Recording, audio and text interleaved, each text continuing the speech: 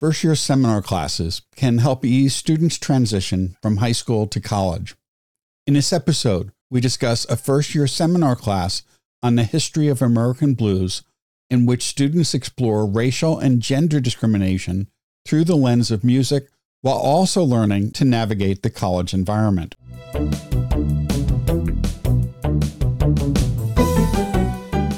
Thanks for joining us for Tea for Teaching, an informal discussion of innovative and effective practices in teaching and learning.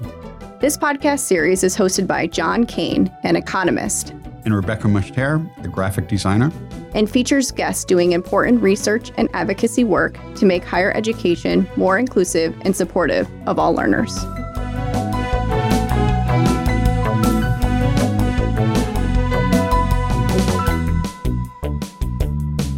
Our guest today is Tim Nekritz. Tim is the Director of News and Media at SUNY Oswego, an adjunct professor in the Department of Communication Studies, and the developer of a first-year seminar course in American blues. Welcome, Tim. Great to be here. Our teas today are, Tim, are you drinking tea?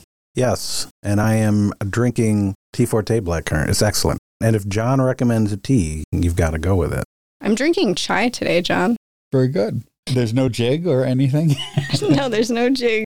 Nothing crazy. I was at an event, and there's limited choices on our campus event tea selection. Chai is what I chose. And I have ginger peach black tea today. Back to an old favorite, John. We've invited you here today to discuss your first-year seminar course in American blues. Since it's been a while since we discussed one of the first-year seminar courses here at SUNY Oswego, could you tell us a little bit about the objectives of the course? Absolutely.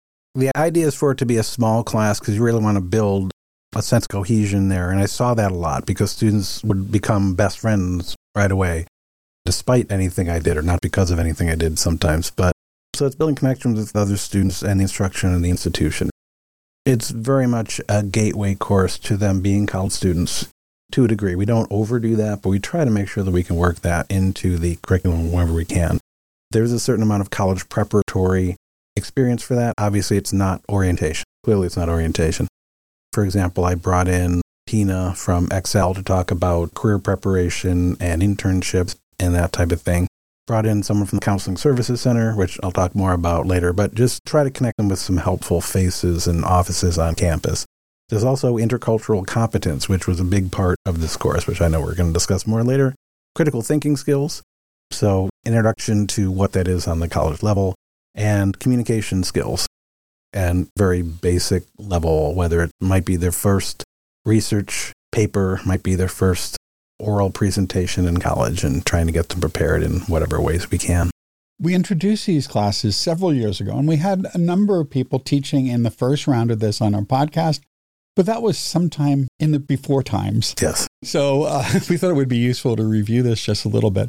But it's also something that the college is expanding. The goal is within the next 2 years to offer one of these courses to every freshman student. Yeah, and we work with Mallory Bauer as well as Kristen Croyle, who are excellent to work with, as far as trying to get people almost over their fear. So it's like, put in an idea, and as opposed to just like, yes, no, they might help you workshop it. And there's pre-preparations where seasoned professors like me, I'm now in the old category apparently, and so like, how do you develop your course? What stumbling blocks did you have? What were things that worked and that type of thing, which obviously varies from course to course, as we all know.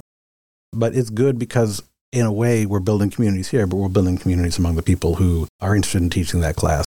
One of the things that's interesting about the first year courses at our school is that they're intentionally not in the discipline, and they're often interdisciplinary. So can you talk a little bit about your course and how that fits into the bigger picture at Oswego?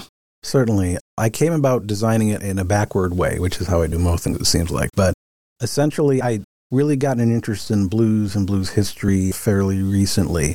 And we got an email from someone named Roger House. Roger went to SUNY Oswego for a couple of years before transferring to another institution. He's now an American Studies professor at Emerson College and does a lot of stuff on blues history, cultural history, and that type of thing. And he emailed us a column that he wrote that references time at SUNY Oswego.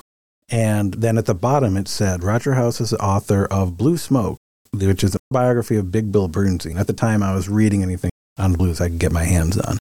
And I read it, and I realized everything that he went through. He went away to World War I and was treated great in Europe. Well, relatively great for a serviceman, for someone who's toward the bottom of the rank, but at least was treated like a human being, which he wasn't used to back home. Comes back, the man he works for picks him up and immediately degrades him and tells him, you don't deserve to be in that uniform. This is the person who sat home and did nothing. And he's telling Bill, who served his country, for very obvious and racist reasons, to take off his uniform and put his overalls back on. And that was a big pivotal moment. But it's also something that resonated with a lot of people. A lot of people who went away to World War I and then had to come back home and face the indignities of racism. And so then he was part of the Great Migration to Chicago and the blues scene that rose there. And then he was rediscovered because he did some social commentary during the folk revival in the 1960s. I'm looking at this, and it's not dissimilar to Forrest Gump, although not as fabricated, but you're looking at, okay, all these different parts of 20th century history, and this could be something that's taught. So I sent an email to Mallory and said, this is a crazy idea, and I know we're friends, but you can tell me it's stupid if you want. But she didn't. She thought it was great. But part of it is you can really teach cultural history, Black history, entertainment history, pop culture history. There's so much that could be developed here. And then it seemed like the first Black women to reach a mass audience were the blues queens in the 1920s when that became big, because they could not be heard or paid attention to elsewhere. But then suddenly out of nowhere, Mamie Smith has a huge hit that sells all these records, and record executives are like, oh, wait, there's actually a market for Black music, because Mamie Smith was really like the Jackie Robinson. She broke the barrier. It was in part because she had a lyricist, Perry Bradford, who sold his compositions, but because people would buy it, but nobody wanted at that point to record a Black artist. And so he got Mamie Smith recorded, and then Crazy Blues became this huge hit, and suddenly people realized, oh, well, maybe this is not a bad thing. But that being said, what happened immediately is that they started recording white women who tried to sound like Black women, which, of course, is even worse, really. And so they were very hesitant. I was reading things that said, oh, and then suddenly opportunities opened up, and they didn't.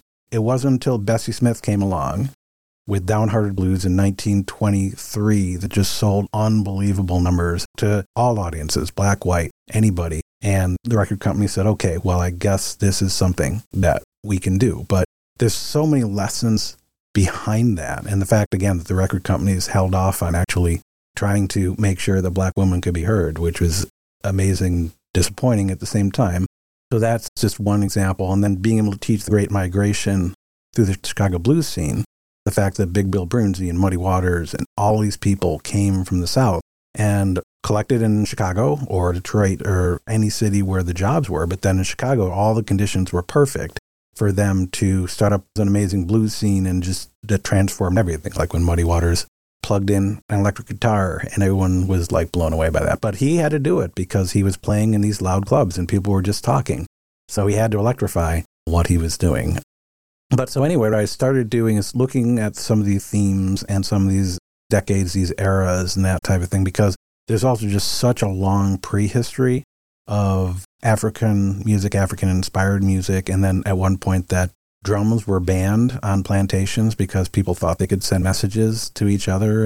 But also the way that the field hollers and the religious music that they did, just work songs, and how that influenced what came later. The problem is you could almost do a whole course on that. That's really way back. That would be earlier American history. But I have to inform that and then talk about the fact that you had like the Ma Rainey's of the world who were already spreading the blues before it was known as the blues. And so laying a lot of foundations with the vaudeville and tent shows, or W.B. Handy and his first blues recordings. But even some interesting things, because blues was folk music for the longest time. And then W.C. Handy decided to publish it. And suddenly it's no longer folk. It is now commercial. And so how that changed everything. So there's so many interesting lessons that happen along the way. So what I'm hearing, Tim, is that you're using music to sneakily teach history. I'm a sneak. You're so dangerous. I know. It's horrible. There have been a number of economic articles written on the role that royalty-free delivery and the Sears catalog provided in the blues, because it brought low-cost musical instruments to places where there were just no music stores. That's great. I do touch on that a little bit because the rural South, you can't drive to a music store, but then suddenly Sears made guitars and other instruments very inexpensive. So little things I just love because I'm a big fan of James Burke. I know he spoke here a few years ago in his Connection series and Day the Universe Changed about how all these small things come together. And so that's exactly what I like talking about. That's a perfect example. How did you get students engaged in the subject matter? What are some of the kinds of activities that you did with students? One of the things that I did, because I can't convey the blues as well as blues artists can, I would give them a Spotify playlist of like 15 to 20 songs and have them listen to it. The first time I taught it, I couldn't find a book. And it's like, this is easier than reading a book. And then finally, some people talking about, you probably should at least get a basic book. So I have a really inexpensive one, Elijah Wald's Blues History, which is, I think, like $12. I try to be friendly on the budget. And so I would have one on Blues Queens, for example. Or then in the mid-1920s, what happened is Blind Lemon Jefferson had a hit song called Black Snake Moan, and Blind Lemon does not get the credit. He totally changed the industry with that. And part of that is sexism, unfortunately, because when the record companies were getting the Mamie Smiths of the world, the Bessie Smiths, it's like, okay, well, we need to put an orchestra behind them. And then suddenly Blind Lemon Jefferson has a huge hit. He's one person. That's so much easier to pay. And if you have the Bessie Smiths and Mamie Smiths and the Ida Coxes, the people who were getting well established, they command more money. Economics again. But you find some blind guitarist somewhere, you can pay him less than that because unfortunately exploitation is a big part of labor market functions or malfunctions, I guess you would say. Women really dominated the scene for the first 5 years, and then they started going to solo male singer-guitarists or pianists or fiddlers or whatever. And so then I did one about some of the early male artists, then all the Blind Willie McTell and Blind Willie Johnson, Blind Blake. But then I also talked about why that happened, because again, it was economics. If you've got 9 kids and one of them's blind, basically there was a sharecropper system, which was again rigged, almost indentured servitude, unfortunately. And so your kids, if you're in the system, they all had to help you produce. So if you've got a child who's blind, they can't necessarily do that. But then, especially when Blind Lemon Jefferson started hitting some other people, it's like, well, a lot of them might have already had them working as buskers and that type of thing. But then the record companies, of course, there's nothing original to record companies. Like, oh, we're going to assign more blind bluesmen, including the fact there were some who were signed who were said they were blind but weren't. And like all these really crazy things. So like I did that. I did one Chicago blues and then on folk blues and social blues and then the British blues boom, which was led by the Rolling Stones, among others. But there's also a great quote from George Harrison, my favorite Beatle. Everyone has a different favorite Beatle, perhaps. But he has said, no Lead Belly, no Beatles, because, and again, it's one of those weird circuitous things, because Lead Belly, among other things, did a song called Rock Island Line, which was covered by someone named Lonnie Donegan, who actually took the Lonnie from Lonnie Johnson, who's another great unsung hero. Rock Island Line became a huge hit in Britain and formed something called skiffle. Skiffle was like a combination of blues and folk and a couple other things. And then all these skiffle bands started forming, including one called Quarrymen, which was John Lennon, Paul McCartney, and later George Harrison. And so George Harrison nails it. And the main thing I think that the students notice, because I am willing to trade off extra credit for market research. So I have a 5-point question on the final, which is a bonus question, which is, what's one thing you wouldn't have known if you took this class? And in large part, it's like they had no idea that the blues is the foundation for rock and roll and inspired jazz and soul, R&B, funk.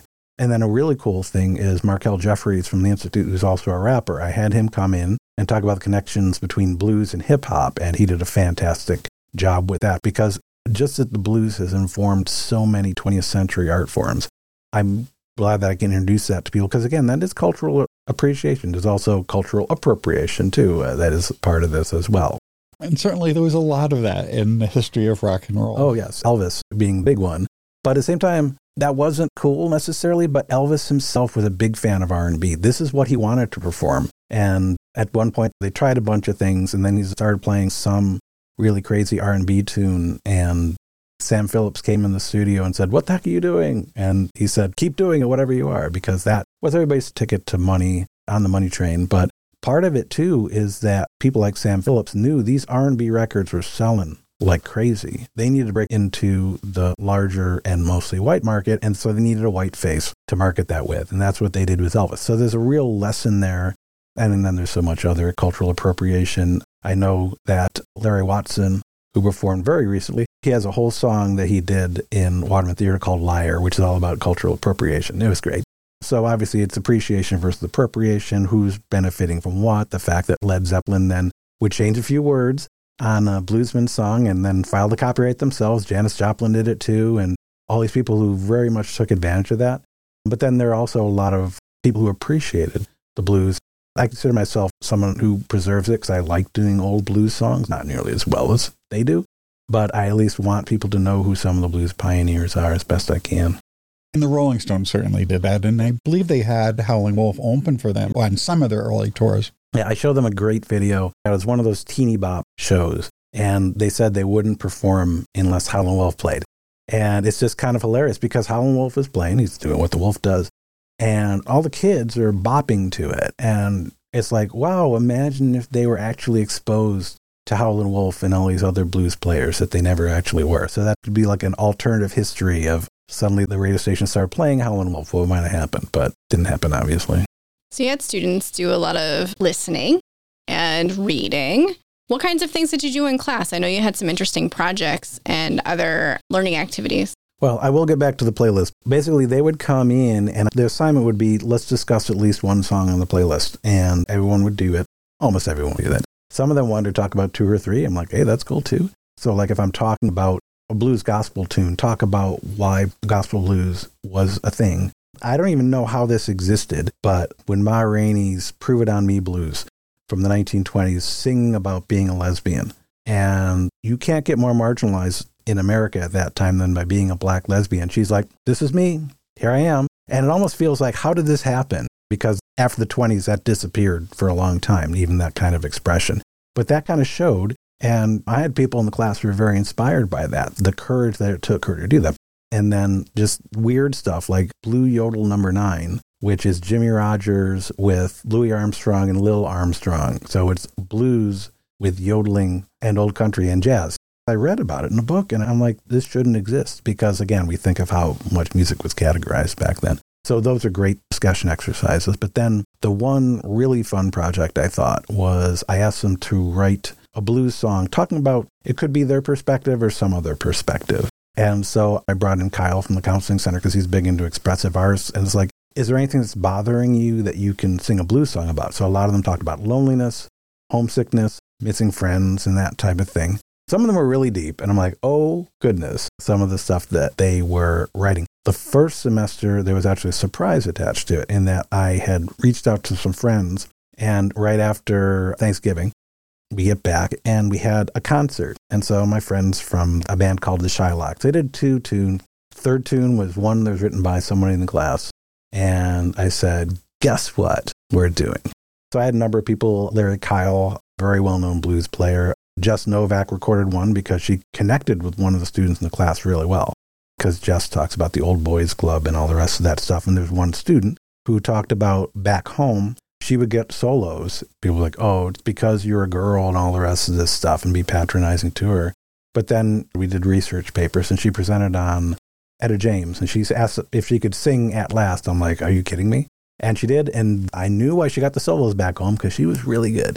But then to turn that around, I said, hey, Jess, remember that student? And I sent Jess her thing, and she performed it. And it was one of those, you could have dropped it back in the 1920s. It was that good. So I had some of them perform live, some of them recorded it as well. And it was just really cool to see, because these students, some of them acted all cool and that type of thing, but some of them were like just very emotional to see people perform a song that they wrote. I wasn't able to do it last year. Well, for one thing, the cat was out of the bag, perhaps. But it was great because they got to use self-expression, but then also see how people interpret songs. So it worked at many levels. It was a lot of fun, too. When you had them write the songs, did they actually write it down in notation, or did they sing it, or did they write it down assuming there'd be a 12-bar pattern underneath it? Great question. Basically, I just had them do lyrics. I am not qualified to teach composition. I can teach about writing. Last year, I don't know what happened, but I wrote about 50 songs. I was looking into sources that talked about songwriting, like Larry Kyle spoke to the class or Jess Novak spoke to the class. I had them talk a little bit about their songwriting experience, how they wrote songs. And of course, there's everything, well, it depends on the song.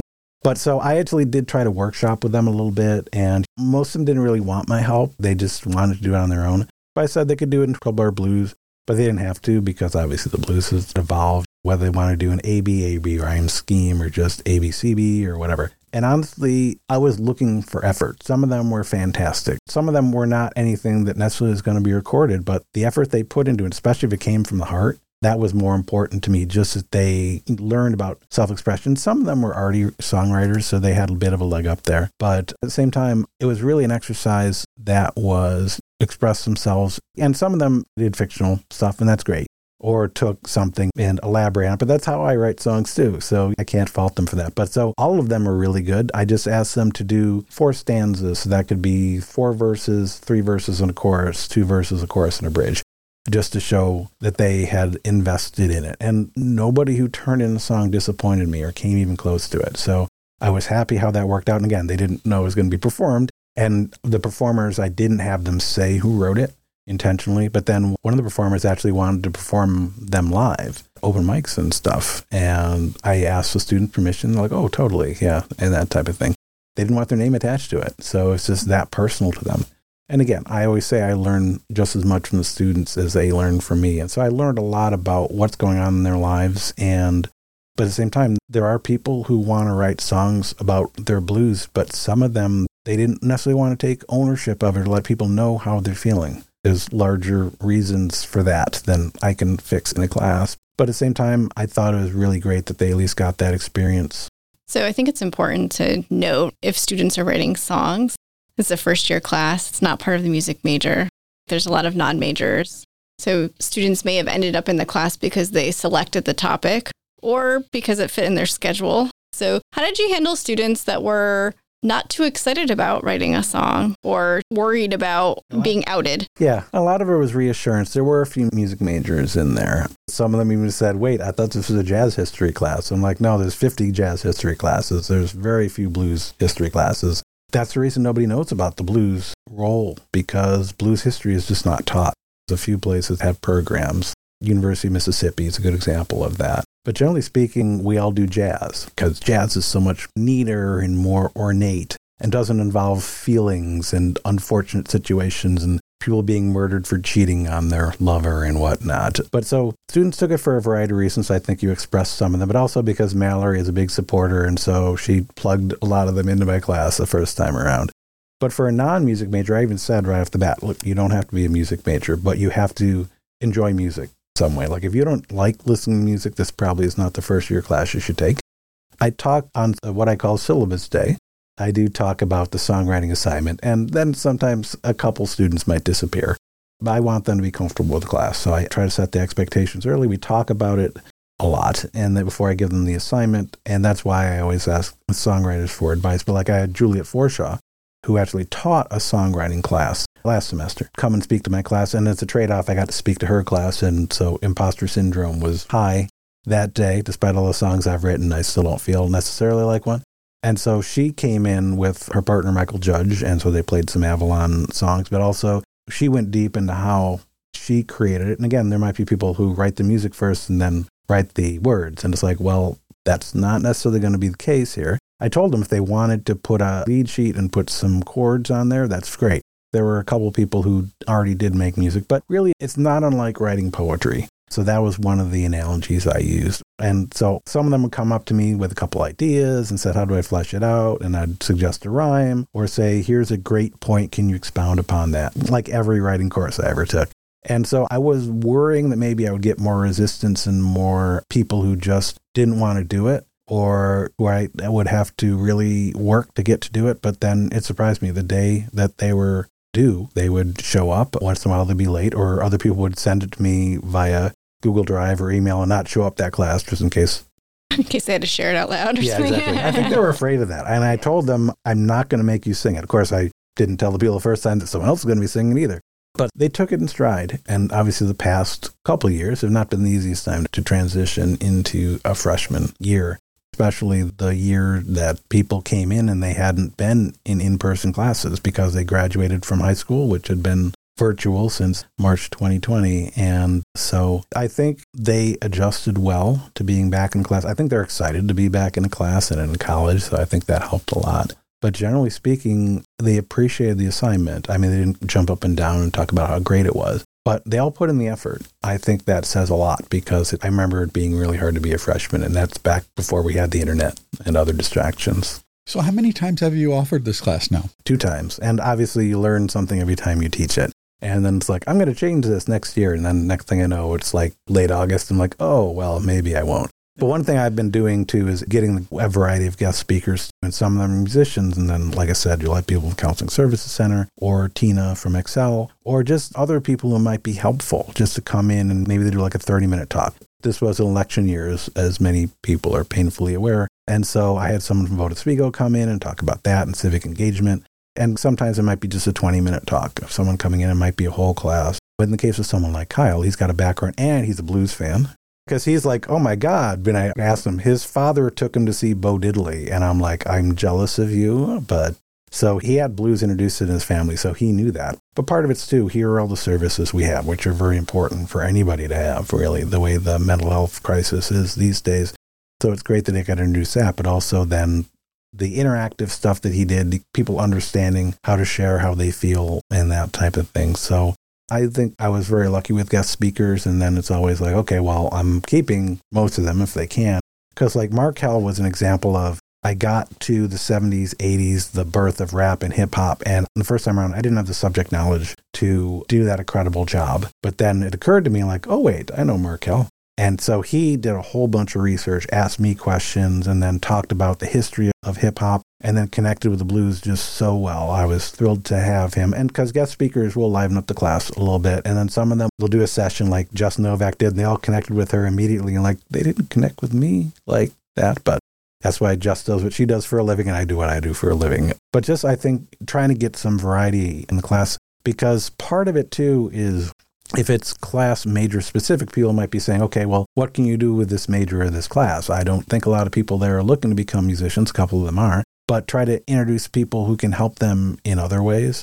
The good thing for being a non-musician is that it's in large part a history class. It just happens to have a really cool genre that goes with it. And they get to listen to music, and they have to write a song. It's not the end of the world. They all survived and thrived with it. What are some of the themes that came up in their songs? You mentioned that you got a lot of insights into what's going on in their lives as first-year students, and that might be helpful for a wider audience to be aware of. One of them wrote a song called Lonely Man Blues that basically talked about being away from his friends, his family. One of them wrote a funny song about dealing with people at the holidays who had different belief systems than him. It was a bit of an angry song. I mean, I could see the Ramones performing this song as well as any blues band. But people would talk about that and just homesickness. Even as bad as the pandemic has been and having to learn from your house and that type of thing, at least that's a familiar place. And for them, that's really trying to figure out the comfort zone, making friends over again. Because, social skills took a hit during the pandemic. And so some of them talked about the readjustment of that, or talked about someone who broke their heart. One person actually wrote what sounded more like spoken word poetry. It was really long, but it was very honest. And it was a way that they expressed themselves about a relationship. So it's something that they got out of their system. So in a way, they weren't that different than what you see with normal blues songs, except, like I said, there was much less murder involved, thankfully. I don't know what would happen if someone talked about murder, but it really was about feeling lonely, about missing people, about wanting more love and that type of thing. So it was, in a way, whether I expected to or not, it hit on a lot of the themes that classic blues songs did. One of the reasons for these classes is to help students connect to other students as well as to the institution. How did that work in the class? Did the students make a lot of personal connections through the activities you were doing in the class? Absolutely. And again, I haven't figured out how to master that yet. I would like to, but they would just make it organically. There were a couple of people who hit it off and became really good friends. I would like to say that somebody formed a blues band out of this. I don't think that happened. But the good thing about a class like this is it's intimate and people do talk about things. And it's interesting because when Kyle was in the room or Jess was in the room, they would talk about things they didn't talk about in front of me because I'm their teacher and I grade them. I had one student, when Kyle was here, he said, every day I feel like I'm going to break down crying just because of all the stress and that type of thing that anybody goes through at that age. And so I think that they expressed these things kind of broke down some barriers among everybody, which I think was good. Obviously, not everybody's going to become immediate friends with each other. I took improvisational theater way back in my undergrad days, and that was great because everybody just goofs around and that type of thing. And it is a let your guard down class. And so that's the tightest class I've ever seen was improv theater, just because everyone's just doing silly things. I didn't do silly things, and this is unfortunate. Maybe next time. But it was good because, for one thing, no one studies blues history. So they were getting a lot of information that was new to them. But then they would also talk about, oh, I really like this artist, this song. And so people would be like, oh, I love that song too. And so there would be some side conversations, sometimes actually about the class, often about other things. But at the same time, I think people saw some commonality because they were all learning a lot of new content. But when they say, oh, I really love this Ma Rainey song, prove it on me, and then somebody else does too, it's bonding over these little moments and the things that they like or performers they'd never heard before. One of them did a paper on Blind Blake, and I feel like this much qualified for the Blues Hall of Fame, just making a Blind Blake song in 2022, as it was. When they found themselves agreeing on songs and some parts of history that make people not so happy, but at the same time, for some of them, it's validating, knowing that these things happened, and for them to realize that this has impact on my life. Still, 100 years after the blues started, obviously racism hasn't gone away, or sexism. And so to see these things expressed and to connect with that and connect with other people, because not every day, but sometimes we'd have some really, really good and honest conversations. And then people connect with each other over that. And maybe it's not even because they agree, but they learn to respect other people's viewpoints. And it was always a very respectful class. A couple of people even argued over whether or not things were rock and roll songs, and that was about as heated as we got. I can tell you that much, because when rock and roll started, the saxophone was the guitar solo was the saxophone solo. And some people were like, no, that's not rock and roll. I'm like, that is rock and roll. And so that's what some of the arguments were. It's like, well, no, it was kind of 12-bar blues still, but it was more R&B. And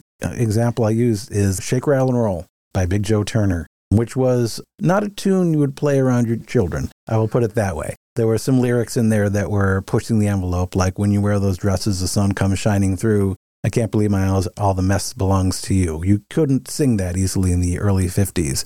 But then what happened is a white band, Bill Haley and the Comets, who were very well known, covered it and took out the more offensive part. The way when you wear those dresses, oh my, you look so nice, which is a completely different context. There was still some sexism involved in that because it was the 1950s, unfortunately. So what happened is that Big Joe Turner's version became a big hit on the R&B track. Bill Haley and the Comets covered it, and it became a big hit in America because they were allowed to be on all those airwaves. But just little moments like that I was able to show, or the fact that I think that Big Mama Thornton's Hound Dog is vastly superior to Elvis Presley's Hound Dog in every way. But I think when people get new information also, and maybe light bulbs go on over their head, that also builds a bit more of a connection too, because these are things, again, we don't teach this anywhere, but it's an important part of the cultural history and pop culture history and music history. And it sounds like a lot of the intercultural competence that these classes were designed to work on was just built into the structure of the course. Absolutely. And that's one of the things that I felt good about because I knew that was an emphasis. And it's like, well, this definitely has that throughout the years. For example, even though people will debate whether it's blues or it's jazz, but something like Strange Fruit by Billie Holiday, that was something, the fact that it talked about a lynching and all the rest of this stuff, that was something that really moved students. Because unfortunately, you might have textbooks and talk about it, but it's also Billie Holiday, who has an amazing voice. And so this really translated a lot of that stuff. There were a few songs that talked about the welfare system, or Big Bill Brunsey talking about being black, brown, and white and some of the different situations that people face there. It was just such a great way of conveying this information. And, they're all amazing songs too. So you read it in a history book and it can be kind of removed. But when you hear someone singing about this, that becomes very immediate. Strange Fruit is just an amazing song. Oh, yes. How did the students react to that? If I had to pick one song during the whole semester that got a reaction from them, it was that. They might have heard about lynching. This really painted the picture in words and in Billie Holiday's amazing voice. So I think that was an example. But there's also, no one talks about Bessie Smith's Poor Man Blues, which essentially it's about all the black soldiers who went and fought for you in Europe. And then you, rich man, you don't want anything to do with us anymore. You want us to fight your wars and that type of thing. And it's really interesting because there are some quote-unquote blues historians, I will call them chroniclers, who had the audacity to say that the blues are not a political genre, but it's all political. When you're poor, when you're dealing with all these barriers in life, that's very political. And so it's amazing that while these were white people from Britain who had no real background in the country's history, and so that's why I wanted to get a lot of the social and protest songs, because that's a big part of the blues. I mean, again, so much of blues, you're an economist. You know that the economy impacts every part of people's lives. And if you're not being paid enough, if you're not getting employment, if you're being treated badly by the system because of systemic racism, that's a very political thing. So I think that's a point that they also got very much from a lot of what they saw. So it was just great to have that opportunity to show people these things. Well, when I say show people, I mean having way more talented people than me sing about it. I can imagine that a lot of students and just people in general listen to music and don't always pay attention to the details. So having the opportunity to slow down and actually think about the lyrics and have conversations about it and connect it to history is a really different way of experiencing music. And it, I would imagine, translate to other things they're listening to. Did you have conversations in class about how they might have been listening to other kinds of music differently? So many of them know Led Zeppelin, the Rolling Stones. They didn't realize what a background in the blues Jimi Hendrix had. Jimi Hendrix was very blues focused. Even Grateful Dead, so much of their stuff is blues. So especially when they saw this with artists that they knew, that helped make that connection a lot. Again, Eric Clapton is very much a conveyor of that they all know the Eric Clapton songs, but it's like, well, that was written in the 1920s or 1930s by someone who wasn't Eric Clapton. But to connect all of that backwards, or even the fact that, to use the era when I came of age, Nirvana, and their last performance on Unplugged, where they covered a Lead Belly song, Where Did You Sleep Last Night? And just how moving that was when Kurt Cobain did it, in I think his last performance ever. But then to see people make that connection, okay, Lead Belly, and of course that was an old folk tale that he was singing, but at one point that got me into Lead Belly. And so just being able to peel back the layers and look at the history and see how that underpins the songs that they listen to, because a lot of them do listen to what are covers of blues songs. And there was a big blues revival in the 1980s. And it's funny because if you're a blues historian, you don't want to admit it. But one person admitted, I hate to say this, but it was because of the Blues Brothers movie. Well, you know, to be fair, there were so many great blues performers in the Blues Brothers movies. Yeah. Well, and the thing is, the movie company didn't want to bring in these performers. They wanted, we got these hot young artists we want to do. And Dan Aykroyd basically said, no, I'm not doing this unless we're allowed to bring in these performers who just didn't get their due or just weren't as appreciated. And so, first of all, the music in that movie is great. It's also very funny. But at the same time, people of a certain academic level don't like to admit that something as base, dare I say, as the Blues Brothers movie had that impact on it. But then you had a lot of people in the 80s and 90s, like you're seeing the Fabulous Thunderbirds having a big hit with Tough Enough, the Georgia Satellites having a really big hit with Keep Your Hands to Yourself, which was basically based in a blues structure. And so much of the blues rock, the Allman Brothers, so much of what they did was the blues, and they became really big. But the unfortunate thing, too, is that had to do with suddenly becoming a white man's genre. And generally speaking, like Robert Cray was big, but he was an exception, because by the time we get to the 1980s, most of the people who were playing blues, in large part, who are getting airplay, are white men, even though it started with black women. And then also Stevie Ray Vaughan helped break it open, too, and we can only wonder what happened if he hadn't died tragically. But what he brought to the blues is just otherworldly. But he learned a lot of his stuff at the feet of Buddy Guy. Bonnie Raitt started, I think it's the Rhythm and Blues Foundation, where she basically knew there were all these blues performers. Larry Watson gave her a shout out recently, performing on campus, because she won a Grammy and is an example of somebody who actually walks a walk and talks a talk. And she says, yeah, I was inspired by the blues, but I want to give back to the performers who didn't have the opportunity to do that. And the problem is, like in the 1980s, the blues was George Thorogood, and I'm just not a fan of George Thorogood. So that drove me away from the blues for a long time, I think. But George Thorogood performed at Live Aid with Albert King and some blues performers, but they wouldn't have been on the bill without George Thorogood, which is morally compromising to me. But the problem was that there's still a lot of great people out there. There's Shamika Copeland, who is well known. There's some rising stars still in the blues scene. Christone Kingfish Ingram who's like 19 years old and talented and might be the next big thing in the blues. So there's a lot still out there, but at the same time, that's not the stuff that's getting played on most radio stations.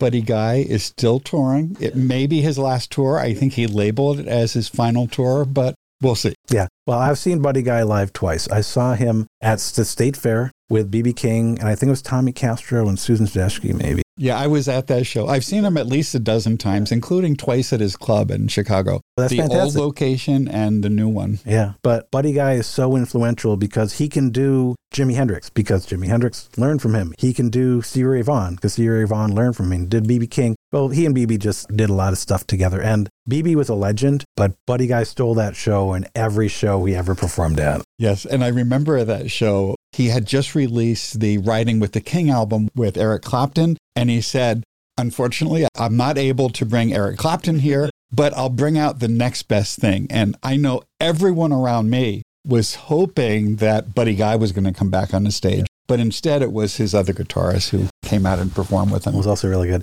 Who was also really good, but he was not Buddy Guy. Well, and what's weird is that you look at it in retrospect. When Riding with the King came out with B.B. King and Eric Clapton, it's easy to look at Eric Clapton doing a favor by letting B.B. King be on his record. But it's the other way around. Clapton, probably any bluesman worth anything, would want to record with B.B. King. But the problem is with the cultural lens of me being a young, stupid white kid, it's like, oh, wow, what an opportunity for B.B. King. And it's like, because Rattle and Hum introduced B.B. King in another context too, because U2, they just had Joshua Tree. They could have done anything they wanted. And it's like, we're going to do a movie and we're going to meet with some of our inspirations and that type of thing. And so they did a song with B.B. King and Bono, who is not always the most humble person, I will say. If you're listening, Bono, I'm sorry, you're still my hero. Was just awestruck. B.B. King gave him a compliment and he didn't know how to take it because this is B.B. King. One thing with Buddy Guy is he sometimes will get into a mood where he'll only do one musician for an hour or so at a time.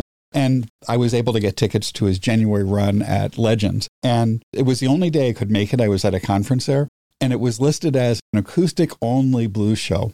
And after the first hour and 45 minutes, he said, this is an acoustic blues show, so I guess I should do something acoustic. And he did a few songs, and then he went back to electric. Well, it's interesting because Syracuse was a big home of blues in the 1990s. Like my friend Larry Kyle said, you could get booked 3 or 4 nights a week as a blues artist in Syracuse. It's not that way anymore, but there were a lot of really interesting acts back then. I was writing the course in 2021, and part of me is like, is the ending of this going to be tragic? Is this going to be like, you're studying Latin? Womp womp. Sad trombone. But then I went to the Blues Festival in Syracuse, the New York State Blues Festival. It's actually the first big festival since COVID had hit. And basically, to borrow a line from our friend Buddy Guy, I learned the blues is alive and well. It just changed a little bit. Like Larkin Poe, who was one of the bigger names in blues, performed there. A couple of sisters, they are white. They're supposedly related to Edgar Allan Poe in some way. And they have a lot of classic rock there, but huge crowd. Fabulous Thunderbirds performed. I thought they were not even one of the top 5 bands to perform. But Vanessa Collier, who's amazing, plays guitar, plays saxophone, and is just a great person. Like, she was selling her own merch. She didn't have to. There's volunteers to sell your merch. But if you're the musician selling your merch, you're going to do a lot better. And she stayed and signed stuff forever. And so after the start of the pandemic, just seeing a big crowd at all, just seeing how people reacted and how much people connect to that music, and then doing a little more exploration, saying that, the blues are still alive. They're not the blues that existed in the 1920s. To a degree, things are drifting a little bit back toward women, toward black acts than there were in the 80s and the 90s. But it's completely different. It's so many different things. The same way the blues inspired this, people now have picked up rock and folk and even jam band and that type of thing and brought that back. Like Robert Randolph and the Family Band played. It's very, very, very much funk that they play. But again, just mind-blowingly good. So just seeing how blues has changed, or what we call the blues, still exists. So finally, I'm mentally writing the last part of my class, but I wasn't sure up until then whether I could tell them that the blues thrived despite all this research I'd done and that type of thing, and listening to Sirius XM Bluesville every day and knowing friends who played the blues. But to see this, see how it was received, see how many blues fans and how many new fans would run over to the blues, that made it possible for me to finish my class with my head held up high, that I was not teaching a dead subject. I was teaching a subject that's very much alive. That seems like a good note then to wrap up with. And we always end by asking, what's next? Actually, it's a funny question. I believe you both know a good man by the name of Jim Early. I've been recording with him a record, which it sounds weird to call it that. And it's not exactly the most bluesy record, but one of the things that this course has taught me And I tell my students this all the time. You shouldn't wait on your dreams or have someone tell you you didn't do this. I did not grow up as a musician because we could only afford to have one of my siblings play an instrument, and that wasn't me. And so you don't go through the system and, well, you're not a musician because you don't know music theory and all the rest of that stuff. So it wasn't until I got to college and joined a friend's band and took a course in piano and composition that I'm like, you know what, maybe I am a musician, or at least somewhat of a musician. But I think so many parts of the blues is about overcoming things and going against people who have preset notions or trying to keep you down in some way. And certainly I don't suffer the hardships that the blues people did. But just seeing the creative expression, hearing all this music said, you know what, I want to do music more and more in my life. What's next? Obviously, I look forward to teaching the class this fall, hopefully better. Always want to teach better. But I tried to actually do some historic research and publish in journals, and journals don't like blues history topics. Shockingly, it's not a popular thing. I would love to do a book that looks at some of the issues I talked about blues women and how they started it and how they were relegated after a while. I'd love to talk to people like Shemekia Copeland or Vanessa Collier. And there's a lot of other artists who still cover those albums and that type of thing. I don't know how to engineer it, because so much of what I learned from this class, working with the students, is so much of what people don't know. I would love to write a book, even maybe get one journal article published, although I might have to start my own blues journal to do it. But to really get this information out where more people can get it. Because people keep saying, oh, I'd love to take your class. I'm like, well, you're not a freshman and you're not at SUNY Oswego. But maybe I'd try like an open source class or something like that, or find a way to impart these lessons to more people, because it's certainly something that I realize when you find knowledge gaps, it's like, well, a lot more people need to know this. And so how do I get that message out? I don't know yet, but talk to me in a couple of years, I guess. And it would be good to do some of this while you can still interview some of the people who've been in Absolutely. that for a long time. Buddy Guy is really the last connection to so much of an era. But there are people out there like Bonnie Raitt would be an excellent interview, I would think.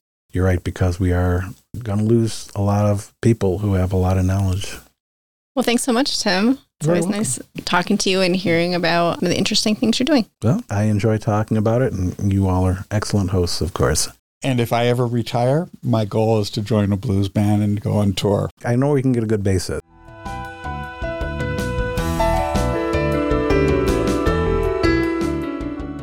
If you've enjoyed this podcast, please subscribe and leave a review on iTunes or your favorite podcast service. To continue the conversation, join us on our Tea for Teaching Facebook page. You can find show notes, transcripts, and other materials on teaforteaching.com. Music by Michael Gary Brewer.